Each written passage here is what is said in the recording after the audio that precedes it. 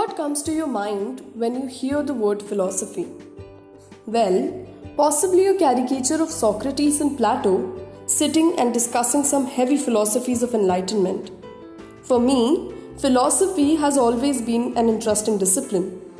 When I was choosing it for my bachelor's, least did I know that it is going to change my life and that these thinkers are going to teach me so much that I am going to become a completely different person. You don't have to study philosophy to know about it. It is a way of life, and every person living their life out there is a philosopher in the right terms. It is a vast discipline and is not just limited to books or certain philosophers. It is everywhere. Every person is propounding their own philosophies every second. So, beginning on that note, I am Adhishri Aruman, a simple teen pursuing her bachelor's in philosophy. And while reading this subject, I realized all of them were based on certain basic approaches, which can actually make a huge difference in our lives if understood and applied correctly. This podcast is my attempt to just share what I feel I learned, things that matter, things that we should talk about now and then, and which might help you live life in a more better and interesting way. I welcome you all to the first episode of Debunked with Adhishri. The first episode deserves to be the very first philosophy of my life. Since the time I was a kid, I've always been very chirpy, taking initiatives of doing new things and getting excited about them, and so full of self-confidence. So much so that people used to think that I am a bit too cocky. I've always peculiarly believed in myself. Somehow, believe in yourself is not just a quote for me, but it substantially is a very significant part of my nature. And that is what led me to talk about this. I've seen my peers lacking this confidence and getting influenced by others very easily. Being you and believing in you are the two essentials for satisfaction and success. If you get easily influenced by others' beliefs, you'll always have an inner conflict with yourself. So, being yourself, the real you, the unique you, and then believing in yourself is what will make you achieve all the satisfaction in life. This brings me to the power of our thoughts, beliefs, and mind. When SRK said, किसी चीज को दिल से चाहो तो पूरी कायनात उसे तुमसे मिलाने में लग जाती है, he wasn't just throwing words in air. This sentence has an implicit meaning.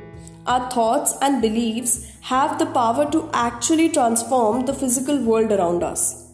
So, when you believe in something with all your heart and soul, your mind and body starts working towards it. You know, your thoughts and beliefs are what make the most of your nature, your surroundings, and your reality. Yes, you heard it right. You frame your own reality. As Descartes correctly says, I think, therefore I am. We are what we think, we become what we believe, and we create our own reality. So, you are the one responsible for all your actions, all that goes on in your life, all your success, all your sadness, all your happiness, everything. When you feed your mind with love, hope, happiness, success, positivity, it becomes your reality.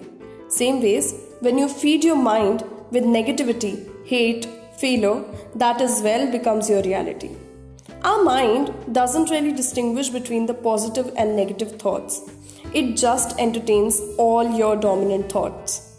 When you're usually thinking about someone or something and you encounter them, it is not a coincidence. It is your mind replicating and noticing your thoughts. Nothing is a coincidence. You attract everything in your mind. Your fears, your strengths, your happiness, your sadness, everything. Your life and your daily routine reflects your habitual thoughts. And your habitual thinking is the most dominant one. You should carefully choose what you think, what you speak, what you attract, because that becomes your reality. When you tell yourself, I can do this, you actually get all the strength to do that. Believing in yourself not only makes you more confident, it also gives you the courage and power to believe in others. It makes you more strong, more self-sufficient, and more efficient in the way you deal with things. When you read any religious texts like Gita, Bible, Quran, you'll realize that our forefathers left us with this simple philosophy of knowing yourself, being you, and believing in yourself. When they tell you to choose the path of meditation, introspection, and penance to reach enlightenment and peace, they're actually telling you to know yourself, realize your potentials, believe in yourself, and work towards a happy life. Because that is what the real enlightenment and peace is. Self-doubt is one of the biggest obstacles in your life, in your success, and in your happiness. So, always and always believe in yourself.